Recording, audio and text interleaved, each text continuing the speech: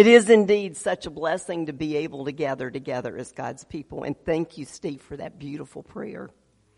If you happen to be joining us for the first time today, I'm Pastor Ann, and I am honored and blessed to serve this congregation alongside Pastor Andy. Know that we're glad you're here and that you're always welcome to be a part of what God is doing in and through this community of faith at the Way Woodstock, where we are committed to sharing in hope, living with purpose for the sake of others. Last week, Pastor Andy opened this series, The Jesus-Shaped Life, by reminding us that whether we know it or not, we are being shaped by forces that shape the way we think, what we value, and how we relate to people.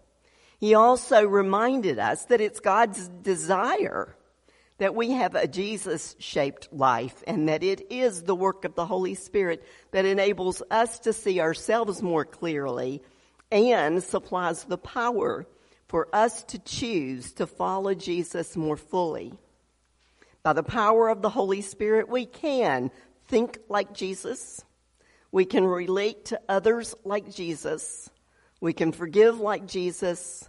We can know the Father like Jesus. We can obey the Father like Jesus. As we navigate our lives, we're all tempted to take shortcuts to get where we want to go. And oftentimes when we do this, we get lost, and it ends up taking us even longer to get to our destination than what we would have done if we just followed the directions. God's given us directions on how relationships work best. But many of us in our personal relationships think that we have a shortcut to happiness that doesn't involve sacrifice or forgiving. And instead of adhering to God's standards of integrity, we take a shortcut. We sin, choosing our way rather than God's way. Jesus tells us in the greatest and longest sermon that he preached that God's ways work better. At the end of this message, Jesus tells us how we can cooperate with the Holy Spirit to live the life that God desires for us to live. So let's listen to the words of Jesus from Matthew 7, verses 24 to 27. Hear the word of God. Therefore, everyone who hears these words of mine and puts them into practice is like a wise man who built his house on the rock. The rain came down, the streams rose, and the winds blew and beat against that house. Yet it did not fall, because it had its foundation on the rock. But everyone who hears these words of mine and does not put them into practice is like a foolish man who built his house on sand. The rain came down, the streams rose, and the winds blew and beat against that house, and it fell with a great crash. The word of God for the people of God. Thanks be to God. Let us pray. Dear most gracious God, we ask, Lord, that you just open our ears, open our hearts, open our minds to hear your word today, to help us live into what you have in store for us, Lord. And we ask this in the name of the Father, the Son, and the Holy Spirit. Amen. The greatest sermon Jesus ever preached, the Sermon on the Mount. And if you think Jesus is just about love with no concern for how our actions affect others, go back and read that again, because he takes the law and he says, you've heard it said, and he takes it to a whole nother level. For 2,000 years, philosophers have studied and they've discussed the principles that Jesus lays forth in this sermon on money, on loving our enemies, and on judging others. Leaders from St. Francis to Mahatma Gandhi to Martin Luther King were inspired by Jesus to adopt his strategy of nonviolence. Perhaps Jesus realized that many of us would be tempted to simply admire his words rather than act on him. So in Matthew 27, 24 to 27, he concluded his sermon with the parable of these two homeowners. In this parable, one homeowner takes a construction loan out to build his dream home. He budgeted enough to hire excavators to dig deep and lay a foundation on bedrock, even though nobody else would see that. But it was worth it when the torrential rains came and unleashed floodwaters that pummeled his house. No doubt he sighed a sigh of relief when he discovered that he had sustained only minor damage. In contrast, another man built his house around the same time. He had scraped together all the money that he could to construct a beautiful house. But instead of laying a foundation on bedrock, he saved money by skipping the excavator, and he built on level ground. But his dream house became a nightmare when the rains came. The flood waters lifted his house and destroyed it. Jesus said that the homeowner who built on bedrock was like someone who hears his words and puts them into practice by following not only his words but his actions. When life gets hard, because it will, he will be able to endure. However, the man who built without a foundation is like someone who hears Jesus' words but does nothing about them.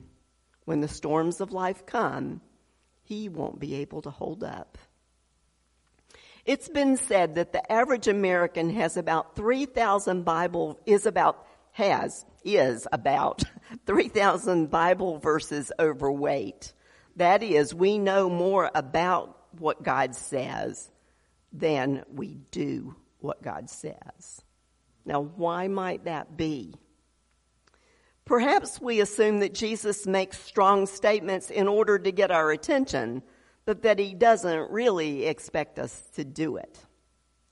Soren Kierkegaard said, most people really believe that the Christian commandments, for example, to love one's neighbor as oneself, are intentionally a little too severe, like setting the clock half an hour ahead to make sure that we won't be late in the morning. But by the end of the Sermon on the Mount, with this parable, Jesus was saying, don't just listen to this sermon, act on it. And Jesus practiced what he preached. He didn't worry about money. Even as his enemies executed him, he showed them love by praying for their forgiveness. His life demonstrated truth and grace. Jesus modeled a life of obedience to the Father. The Bible says that he was tempted in all ways, just like us, but he did not sin. Because he did not sin and have sin of his own, he was able to be the perfect sacrifice for us. A Jesus-shaped life is marked by obedience to God's will and God's ways. Obedience is the foundation of life that prevails the storms during this lifetime. Obedience keeps us from regret, and it invites the power of God. However, it does not come just from mere rule following. In Jesus' day, the most dedicated religious rulers were the Pharisees, and they ordered their life around obeying every one of the 613 commandments in the Old Testament law. And yet Jesus was not impressed with them. In Matthew 5:20, Jesus says, "For I tell you that unless your righteousness surpasses that of the Pharisees and the teachers of the law, you will certainly not enter the kingdom of heaven." Now, Jesus' hearers must have wondered, how can I be more religious than the Pharisees? I can't keep more laws than they do. But Jesus was not urging us to keep more laws than the Pharisees. Jesus wants us to pursue a holiness of heart rather than a mere external compliance. Rule keeping is not God's aim, and transformation is his intent. I can't help but stop and think a little bit right here about John Wesley, the founder of the United Methodist Church. You know, Wesley said that God's grace presents itself in three forms: prevenient grace, justifying grace, and sanctifying grace. Prevenient grace is that God wooing us to us throughout our life, even before we're aware of him. And then justifying grace is when we say yes to that love of God and that grace of God. It's when we ask Jesus to come into our life and be our Lord and our Savior. And then there's sanctifying grace. And sanctifying grace is that period of time that happens from the time we accept Jesus into our life to when we are transformed into the likeness of Jesus. Sometimes it's referred to as the more, that God has more and more and more in store for us that we can't even imagine. Legalism, though, can never make us holy. It deals only with the external behavior. It fails because it's like when you're attempting to weed your yard by clipping the top of the weeds off. Not only do those weeds resurface, but the roots keep spreading underground to sprout in another location. Now, we can attempt to modify our behavior, and sometimes we can be successful, and other times not so much so. But only the Holy Spirit can transform us inwardly so that we desire what God desires. The obedience of Jesus was not rule-keeping. It was a life that sprang from a heart that was always open to the whisper of the Spirit and always responded with a yes, Lord. We won't be shaped deeply into the image of Jesus by a few more clever insights. We have to choose to cooperate with the transforming of God's Spirit. We cooperate in many ways as we gather to worship, pray, study, and meditate on God's Word together. We're called to renounce sin.